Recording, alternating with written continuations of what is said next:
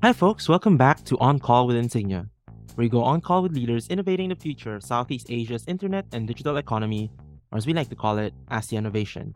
I'm your host, Paulo Quino, and in today's call, over 2022, Insignia Ventures has had the privilege of partnering with entrepreneurs for the first time across a diverse array of industries. And we've had the privilege of going on call with some of these entrepreneurs on the podcast. What ties the work of many of these companies Insignia has welcomed this year to its growing community of founders is a focus on sustainability. And while the environment comes to mind when it comes to the word sustainability, what we're referring to encompasses a far wider definition. From enabling the sustainable development of new digital technologies and enterprise digitalization through open finance APIs, Web 2.5 and Web 3 infrastructure platforms, and workflow automation solutions, to unlocking long-term labor sustainability in traditional industries in Indonesia like fisheries and textiles, and even filling in gaps in population sustainability through parenting and early childcare platforms, sustainability is all about tapping into the existing momentum of these various aspects of society and building the infrastructure for more long-term value creation. The reason we've decided to cover this in an on-call with Insignia podcast episode is because there are some key patterns we can pick up in terms of where Southeast Asia's digital economy is headed by revisiting some of these conversations with this context of sustainability. The first type of sustainability in our look back on 2022 is that of operational sustainability, specifically referring to platforms and technologies that have emerged to cater to various revolutions in digitalization across businesses.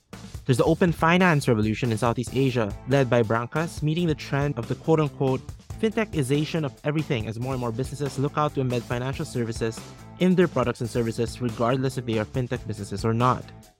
Brancas CEO Todd Schweitzer shared on the first episode of Season 4 back in January what this means in particular for emerging markets like those in Southeast Asia, as businesses are now given more accessible pathways to distribute financial services to a wider population.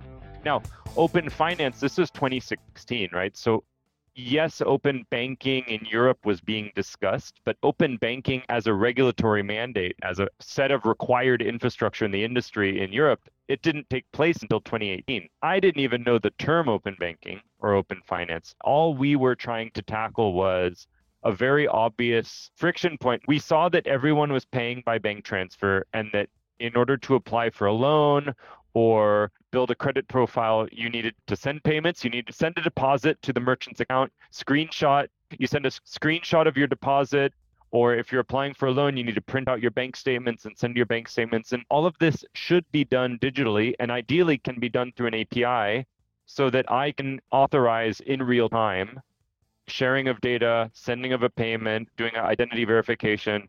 And then we realized it's actually a much bigger problem than we even knew, and that it's not simply a merchant problem, it's not simply a consumer problem, but it's actually a bank infrastructure problem. And in 2018, we had the first banks come to us saying, hey, Brancas, we heard that you have some expertise in financial services APIs. Can you actually help us develop APIs as products? And so that started a journey of building open finance infrastructure, not only to serve kind of startup and fintech and merchant use cases, but also to help the banks themselves, those that do want to tech up and launch APIs as a new product, to be able to do so in kind of a standardized and rapid way. And so that's how we got started.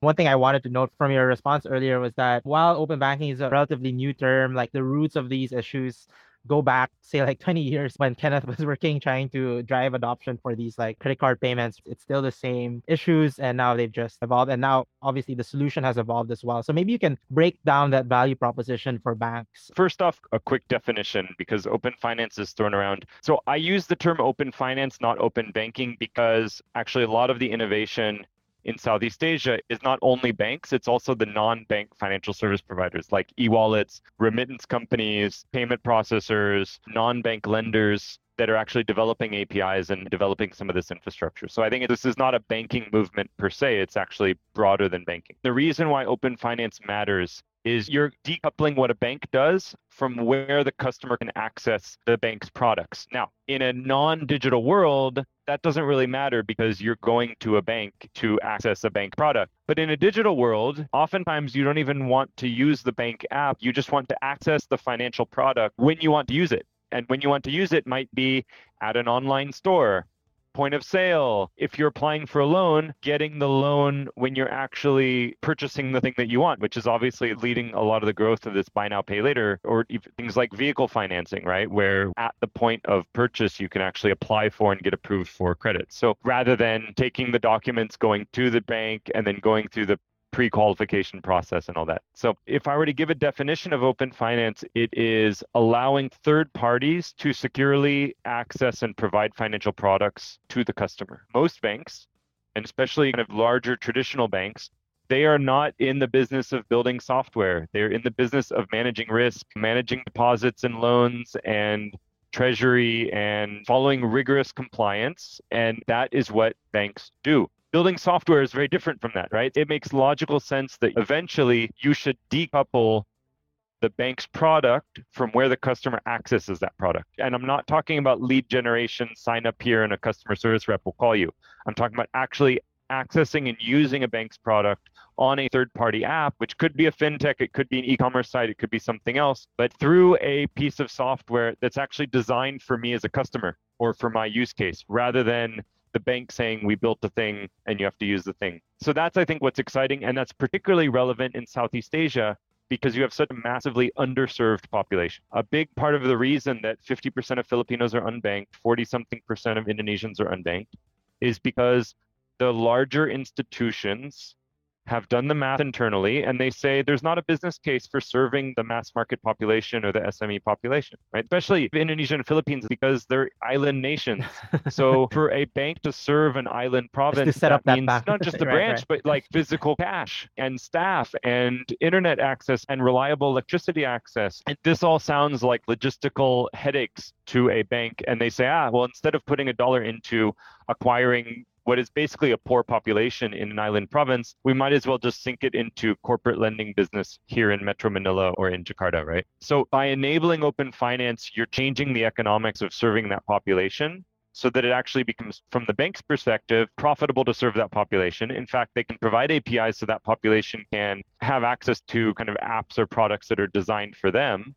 And it allows third parties, which could be a smaller bank, it could actually be a non-bank, an e-wallet or a remittance company or non-bank lender, to serve that population instead. Moving on from the open finance revolution, there's the automation revolution, as companies look to reduce spending costs and improve efficiency in back office operations especially, a trend that took even greater hold amidst the pandemic, and now with market headwinds forcing companies to rethink costs as well.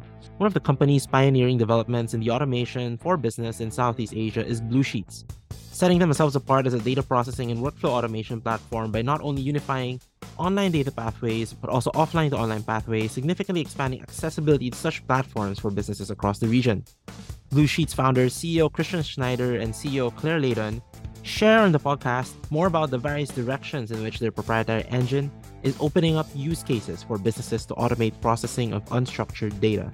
So Blue Sheets engine is language and currency agnostic, but of course with that there are some things that are more difficult to process than others. So for us, starting with a specialization in Southeast Asian languages, we're tackling the biggest problem first. So it gives us a really robust foundation to then scale outward to international markets and especially other just English-speaking markets, which NLP is already pretty well optimized. To your point around the historic trend of startups starting in Southeast Asia and then looking outward for opportunity, really speaks to the digitization and kind of the speed at which maybe more Western markets have been able to adopt digital technologies and kind of bake that into their everyday stack. So for us, that's kind of like a twofold opportunity. The fact that there is less digitization in Southeast Asia, there's a trend, especially financial digital transformation. There's an interest in going digital and we help plug that gap. So we're providing the digital, workflows and integrations, but we are one of kind of the only solutions that can actually take the offline operation and put it into that online space and help them digitize.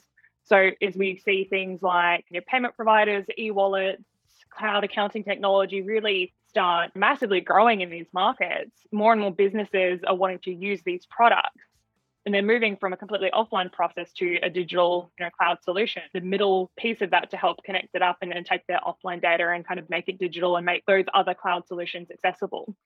The other side of that, though, is that we do, of course, connect data with integration. So if the data is already online in those more readily digitized markets, we kind of solve the same use case, same purpose, the product functions in much the same way. We're just kind of plugging into an online source of data and exporting to as we would normally. It's just a matter of how many input sources, are they online, are they offline? So for us, it doesn't change too much, but the kind of digitization or lack of digital operation in Southeast Asia is more of an opportunity for us.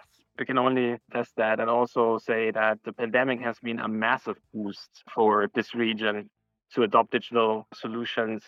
I think at this point in time, we'll still be a bit more upmarket when it comes to company size, whereby the larger players who might have already started these initiatives, digital transformation initiatives earlier on, will now accelerate, which is exactly what we're seeing. But also it definitely trickles down into the SME segment where we see a lot of growth opportunity, a lot more, I'd say, willingness to automate and therefore eventually pay for automation as well. And so slowly that educational missing piece is trickling down into the market. And I think that's extremely exciting. And as Claire said, we see two massive opportunities here. We'll be trying to tap into both of them for sure. What I find really interesting here is that typically with SaaS, whenever they say like, oh, we want to do both SME and enterprise, you sort of have a question mark in your head. How are you going to be able to juggle all of that at the same time that you want to focus on one or the other? But I think for Blue Sheets, the way that you've explained the product so far, it seems that it's really easy to switch in a way between all these use cases, right? Mainly because you deal with the sort of the granular aspect of source, data, destination, right? And that makes it a lot easier to, even from a sales standpoint. Absolutely. Like the fact is that we're starting our kind of core use case is unstructured, isolated, disparate data. So when we look at the difference between SMEs and corporate, like in any case, we're still dealing with unstructured, isolated, disparate data. Actually, in a corporate landscape, it's typically more structured, more consolidated than it is at the SME level. So for us, technically, there's no kind of additional customization or anything that we have to construct for the product to serve its purpose. Maybe some implementation piece on the corporate side, but it's not a limitation by any means. Right. And speaking of all these use cases, we've been talking about financial data processing, and we also talked a little bit about how that might apply to how the technology might apply to other types of businesses as well. So, I was curious to know, like, what are the most important use cases that you're looking at, say, beyond financial data? And how do you see the infrastructure that you're building expanding, beyond these long term? So first of all, I could say we love that question. I guess here we have to look a little bit more into the future of what's going to happen in the next, again, here's this 5 to 10 years. Another 5 years.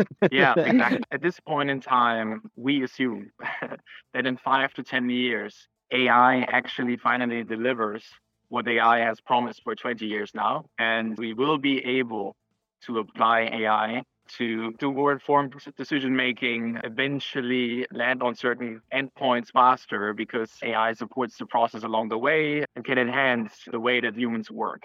So what you need to apply AI to any business operation is data sets. And if you don't have conformed or cleaned data sets that would eventually look very similar over a long period of time, then the usage of AI is extremely challenging, especially if it is applied from the outside. So if you're, for example, an insurance company and you process claims applications on a large scale for a whole region, then if you're looking at a problem in Southeast Asia where you're solving for several different languages, several different markets, the likelihood of applying AI on top or inside that process with messy regional or local data sets is close to zero. That one I can say. And so that's where we come in. We help build these really robust data sets that you can utilize later on when you need to or can finally apply AI on top of that, right? That will be a transformation for these companies that they've never seen before. It's not even happening in the Western markets right now, so we definitely are far away from that.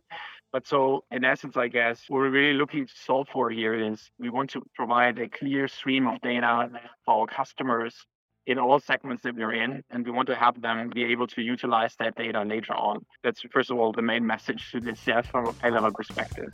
Finally, there's the Web3 revolution with more operators and businesses looking to unlock value through Web3 products and services. Platforms like AAA have emerged to connect more businesses to cryptocurrency payments. AAA CEO Eric Barbier shares on our podcast how he got into crypto as an entrepreneur and what AAA's approach has been to really unlock the potential of facilitating transactions for and beyond 300 million cryptocurrency users across the globe.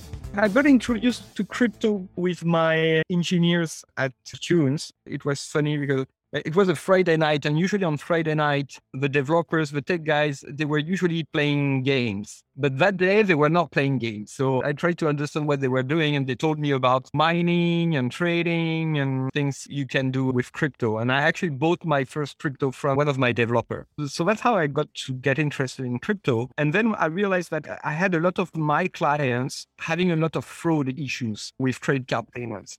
So when I discovered crypto, I say, oh yeah, that's really a perfect solution to help merchants having fraud issues, because the beauty of crypto is that there's no risk of fraud. There's no possibility to do a chargeback. Linking the two together, I felt like that was a very interesting solution to help merchants, especially cross-border selling digital goods, to be able to have a payment solution without any risk of fraud. Speaking of pain points and the merchants that you guys are helping out with AAA, maybe you can explain for our listeners who might not be so familiar, how does, AAA impact the user experience of a merchant, looking at it from their perspective? Maybe you can give a specific example of a digital transaction that commonly occurs on AAA. For instance, we're working with Charles & Keith, which is a Singapore brand, but fairly popular across the world. And so what we're helping them is that in addition to the traditional payment option, like paying by cards or by Alipay, and so on. Now you have a new payment option, which is pay with your crypto. And that's what we power. So say you're buying a pair of shoes for $100. What will happen is, and you decide to pay with crypto, you will be asked with which crypto you want to buy. Bitcoin, for instance, Ethereum, USDC, and so on. So you choose the crypto you want to buy with. And then what we do is we are locking the exchange rate for 25 minutes. So this means that no matter what is the volatility of the crypto, even during the checkout process, the merchant is guaranteed to receive $100 on their bank account the next day. So we're completely shielding the merchants from all the issues of crypto, like volatility, security, as well as compliance. So for the merchant, we really act like any of their payment gateway, exactly the same way they would work with a Stripe or somebody like this or an Adyen. And then they get dollars on their bank account next day. That's really the key, sort of the lock-in period that you guys set. Because again, even if, crypto offers really that transparency, which you mentioned earlier, there is that volatility that comes with it. And so what is the offset in terms of that lock-in? Is there any offset that you guys need to do in order to make sure that that lock-in is sustainable and can be applied to any sort of coins or any tokens? So we're working with a dozen exchanges on the back end. So we have a very deep liquidity we can tap on. And so we're connected with all those liquidity providers through APIs. So we're able to immediately convert the crypto back to dollars or pesos or the currency of a merchant. So as such, in our business model, we're not taking any crypto risk. We're not keeping crypto on our balance sheet in the long run. I'm interested to know, especially in light of, the recent round, which should have been announced by the time listeners are hearing to this, that was led by Razer. And you talked about in that press release about, the importance of the gaming community as a market segment. Aside from gamers, who are the typical types of customers who would actually pay using crypto for buying something from Charles & Keith? So we have so many different type of users. You can have some of the people who've been investing long time ago and who are now quite rich. And then they would spend more on luxury items, things of this nature. We're also doing sub $1 transaction, for instance, in Salvador with Digicel. In Salvador, coin is legal tender. So meaning the merchants there, they have to accept Bitcoin. And for that, we've implemented the Lightning protocol, which is the cheap and fast version of Bitcoin. So that can be a $1 top up of a prepaid phone. And as you mentioned, all the, gamers, young generation and so on, there's a huge match between the gamers and the cryptocurrency users. But there's 300 million people who are owning and using cryptocurrencies across the world. So you have so many different use cases as more and more people are paying and get paid with crypto. Apart from B2B cryptocurrency payments, there's also the likes of Headquarters, or HQ.xyz, enabling Web3 businesses to better manage their wallets and finances. As Headquarters CEO Sharon Lourdes Paul shares on a panel discussing the future of driving Web3 mass adoption. So there's a quick introduction to what Headquarters is about. We are building a dashboard, basically to aggregate common tools to make it, really easy for operators in the scene to be compliant, to actually have all their financial workflows in one place, but more importantly, for their financial reporting to be really at the level of accounting standards. Because I think right now, unless they're at a huge size like Crypto.com at enterprise level, I think the SMEs in this space are a bit lost because a lot of them are also first-time operators, first-time founders.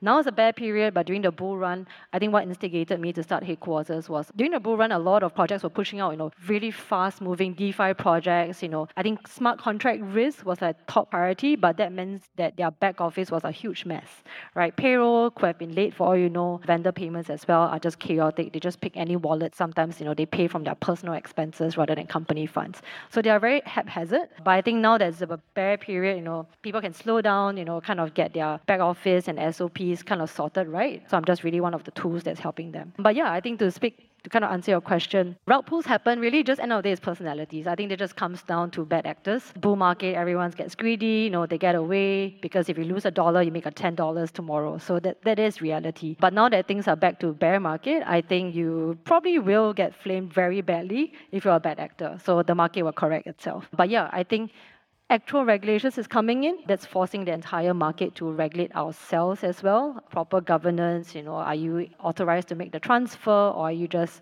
supposed to get approval from elsewhere? So I think after all the recent rug pulls, I think the entire market has learned our lesson. We expect that from our counterparties as well. And the dashboard that you guys are creating, could you share a little bit more about that? So basically anyone can now be able to do payments, do tracking, do accounting, all through this dashboard by HQ.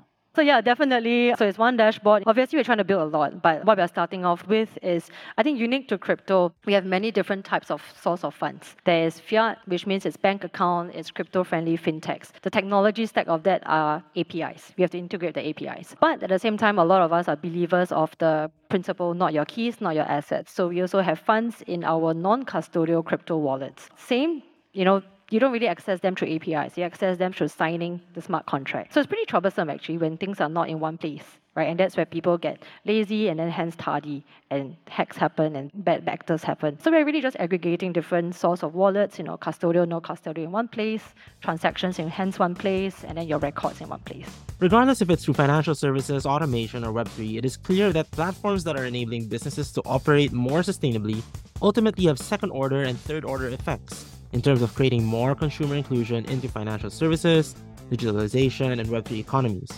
What's more is that these platforms introduce greater operational maturity for businesses exploring these new frontiers like automation and Web3, which are much needed for nascent industries in fast-moving markets. The second type of sustainability we're covering is that of labor sustainability, specifically as it relates to improving labor opportunities in fisheries and fashion industries in Indonesia, two massive and traditional industries plagued by the all-too-familiar issues of fragmentation. Platforms like Fishlog and Fisheries and Withcoin in Fashion are building more efficient tools and operational stacks for more players in these industries to emerge and grow by catering to their business needs, whether that involves connecting to more customers or financing for infrastructure and SKUs. Both fisheries and fashion are complex industries with untapped potential, especially in relation to exports, that both platforms have been looking to unlock. First, we have Fishlog CEO Bayu Anggara illustrating the market size and pain points of Indonesia's fisheries industry on our podcast. So Indonesia is contribute around 3 to 4% of the GDP of Indonesia. I think it is small if you are compared to the commerce, right? But if you compare to the food industry, agriculture, we have a good contribution. With livestock, it's only like not more than 2%. But if we talk about seafood, because we do a lot of export, we do more than 6 billion export, and we have like a 40 billion capture fish and aquaculture combined. So I think it's very big enough to feed the world. And I think we have a third or fourth bigger fish production across the globe. So everyone from the US market, China, Europe, seeing Indonesian seafood is a special seafood because we are tropical, we are very endemic, and we have a lot of diversity across the species. So I think that's the worth it that we can tap for the commodity for the industry. The industry is seen as, already very significant industry, and I suppose there's a lot of export involved. So can you describe for us, where are the pain points there? Where's the fragmentation or where are the inefficiencies in this sector? And why is it important? Why is it important for a digital solution, one coming from Fishlog, to be in place to upgrade this industry? So if we are looking for like a seafood industry, if you compare to like a FMCG, right? The seafood industry from the both side, from the supply and from the demand side, both are fragmented, right? Supply, of course, there is a lot of big company, but it's more like small scale fishermen. We have almost 2 billion small scale fishermen. So we need to aggregate all of the fish coming together from them. And then the second one from the demand side, there is a B2B market, there is a web market, there is a modern market. But mostly it's coming from the web market because fish is a very cheap protein source if you are compared to meat or chicken, right? So there is a bottom of pyramid of people who are able to purchase fish more better than meat, right? So that's why both sides are very fragmented if we talk about the supply chain, right? If we talk about seasonality, fish is the most difficult to capture for the inventory for the stock, right? Sometimes in some area, there's a lot of fish because there is a season there. But in another time, when they don't have any season, the fish is going low and the price is going high. It's a happen almost on a weekly basis, on a monthly basis. It's a happen all the time. If you purchase fish from everywhere across Indonesia, everywhere can be source, everywhere can be supply side because fish is coming from everywhere, right? Fish coming from every coastal. And also every coastal can become a demand center. So it is very fragmented. It is not like a double-sided marketplace that you know the supply, you know the demand, right? It is like a multi-sided marketplace. Supply can do transaction with other supply, demand can do a transaction with other demand if they have their inventory, if they can hold the inventory. So the goal is how we can unlock the stock, unlock the inventory, wherever it is, at what price, at what volume. So when we know the stock at this moment, and then we can deliver to the market that are absorbed with a good price, that's came for the sustainability, and then we can capture all of the potential. So that's why we are starting from the cold storages, warehouses, because we want to connect between the distribution itself. Now, Sarah Sofian, CEO of Vivkain, shares her take on the complexity of the textile and fashion industry in Indonesia with its strong upstream, fragmented downstream, and Vivkain's work in the middle. The industry is very interesting. Indonesia has been one of the strongest manufacturing hubs in Southeast Asia, if not in the world. The manufacturing industry, the upstream side, has the knowledge, has the skill, it has the network, it has the resource, and it has the history. It goes alongside into the history, right? But the industry is very opaque, it's very untransparent. And hence we see that the ecosystem is not integrated from upstream and also downstream. And that what makes the ecosystem not integrated as a wholesome and not optimizing both of the upstream and also the downstream side. It's the interesting way to do it. And we looked into the landscape that very limited amount of companies or startups are trying to solve this market, practically because of some challenges as localization and also the need to be on the ground to actually get engaged with the merchants and try to transform them into digital. But it's a necessary thing to do to actually transform the industry from conventional to 4.0. Textile itself is a very different product than all the other generic products like FMCG and everything that currently is being scaled by other startups. I think the complexity and also the detailed information in textile is very, very important to be captured for the consumer consideration to buy the items, as well as for the merchant to actually manage their warehouse. And those detailed information that are very different than the generic products provide a very limited available platform or technology in the market for us to use. And hence, the challenge for us was to actually customize and build things that will be used and suitable enough for the merchant and the textile product itself. The next challenge is the adoption level. Because the textile suppliers are very, very comfortable in terms of the old way of doing business, the conventional way of bookkeeping, recording, order processing, and it becomes the strategy for us to actually onboard and activate the merchant in a progressive stage. It's very difficult to push them to adopt or digitize things from zero to something that is very advanced. And hence the strategy will be to getting the right progressive stages for them to be unlocked into a more advanced feature at the right time, at the right amount of the usage behavior as well. So I think that is the most important. The technology itself is the enabler, but the core and also the importance as well as the challenge is to get that adoption level from the merchant side, looking into their comfort level, into the old way of doing it. Once we actually get successful into digitizing that, then hopefully we also get those stickiness in terms of having comfort in using our technology as well. When it comes to leveraging technology for labor sustainability, it is clear that it is less about upending entire processes and value chains, but rather fitting in the status quo in ways that progressively nudge behavior towards greater efficiency. And while the previous two definitions of sustainability have revolved around improving businesses and industries for the long term, This third definition ties everything together with human capital or population sustainability. This has been the focus of Tentang Anak through their work building a platform that serves as a partner to Indonesian parents throughout the entire childcare journey, from pregnancy to early childhood across various aspects, from education to food and finances. What is interesting about this company is how Tentang Anak represents an evolution in the way technology platforms are being built, leveraging human capital in the form of communities to set up acquisition, retention, and their product roadmap. Community ultimately played a big role in the company evolving from a parenting education app early in the year to launching e-commerce on the app as well. Founders Dr. Mesty Aryotejo and Gary Juanda share on the podcast about the role of community in Tentang Anak's growing impact in Indonesia. One thing I was curious about, and this is one of these questions that our audience really loves to hear the answers to, is do you have any interesting stories from any user or customer that you've had thus far since you've released the app? Yeah, I heard so many feedbacks and positive response, especially on the simulation video activities and tutorials. Because actually why we made that, since I still do my own practice right now as a pediatrician, so I caught all the problems on the field, like what they really want, what they request. Doctor, please send me the video of how the child can walk or anything. So, many parents ask similar things. So I think that's one way that we can focus on what we want to build in Tentang Anak, make sure that it will help the parents. So many parents are very anxious and also stressed because their children don't want to eat and they don't grow really well. But since Tentang Anak launched not only menu,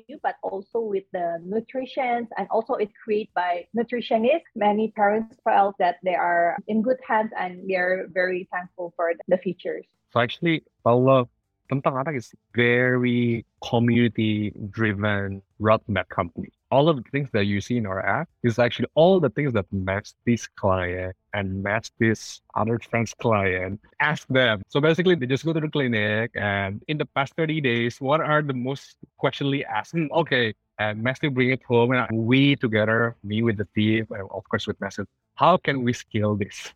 How can we reduce not only parents' load, but also the doctor's load? How can we make this scalable so not only a handful of people who can visit pediatrician whenever they want, but also the rest of 20, 30 million parents in Indonesia having the same access and answer that all of Mesty's clients as well. It's really the other way around. So if our users are actually demanding something, and I've seen a lot of stuff, that's something that we instantly built. So I think we've been lucky with that approach so far, and that's been a good prioritization in terms of product development as well. And I think we would love to keep it that way. And we are very lucky to have more than 500,000 social media followers. We're number one on TikTok, most followed TikTok parenting account in Indonesia as well. We have a lot of feedback, and we're very thankful for that. So I think what we need is actually more feedback from our communities. Finally, the theme of sustainability is relevant not just as a thesis or framework of looking at how companies are emerging to meet evolving demands in the market, but also simply as a mindset of running a business.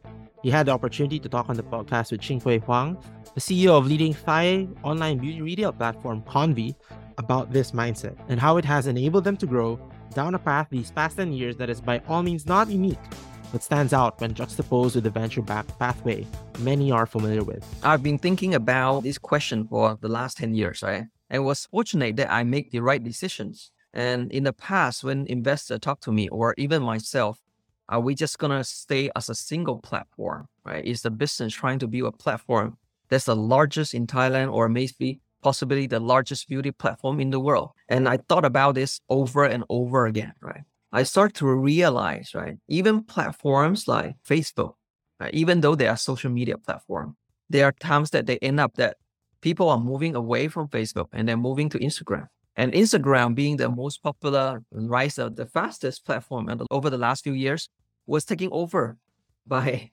TikTok just the last 1 to 2 years. And having realized that even such big platforms like this, that is being the number one in the world, could eventually be taken over. And this question comes to my mind that is Convi is going to be in the same situations. So I questioned myself and I came to realize that the value about Convi is not we are the most valuable or most biggest platform to be in the market, but the things that we are doing for the consumers and for the brands. And that is what our value lies on, right? And behavior changes. They like to buy in 7-Eleven in one day, but tomorrow they like to buy in shopping mall, right? People like to buy in shopping mall. Today, they might like to buy in e-commerce platform tomorrow, right? And things keep changing. And Combi has to be in the position that we have to foresee the behavior of consumers and adapt ourselves and being there for the new generations. That's how I see ourselves, right? And being the word omni-channel is that Combi doesn't have to be just in one platform. Combi has to innovate ourselves to be in platform that the future is going to be. Right? That's why I'm also trying to foresee, other than the social commerce, other than even TikTok that is rising, where is the next going to be? And we have to prepare, right? Because a lot of this kind of platform, you want to get in and you get in, right? It's similar to 10 years ago. There's no e-commerce and Combi comes in first. I have to try to foresee, right? And now people are talking about the metaverse. And then I have to see that is metaverse going to be the something, right, for the e-commerce market too, right? So they actually drive me like my interest to stay always innovating this company as well. Sustainability can mean many things. That much is clear from this episode. But at the heart of it is endurance. Enabling endurance of companies amidst rapid changes in technology and market headwinds. Enabling endurance of industries amidst long-standing inefficiencies. And enabling endurance of lives and families from one generation to the next. As we look forward to talking to more entrepreneurs in 2023, it will be interesting to see how their companies are also contributing to a more sustainable world. Stay on the line with us for more conversations with our founders and investors in the region. Until our next call, I am Paolo Aquino, and this has been On Call with Insignia Ventures.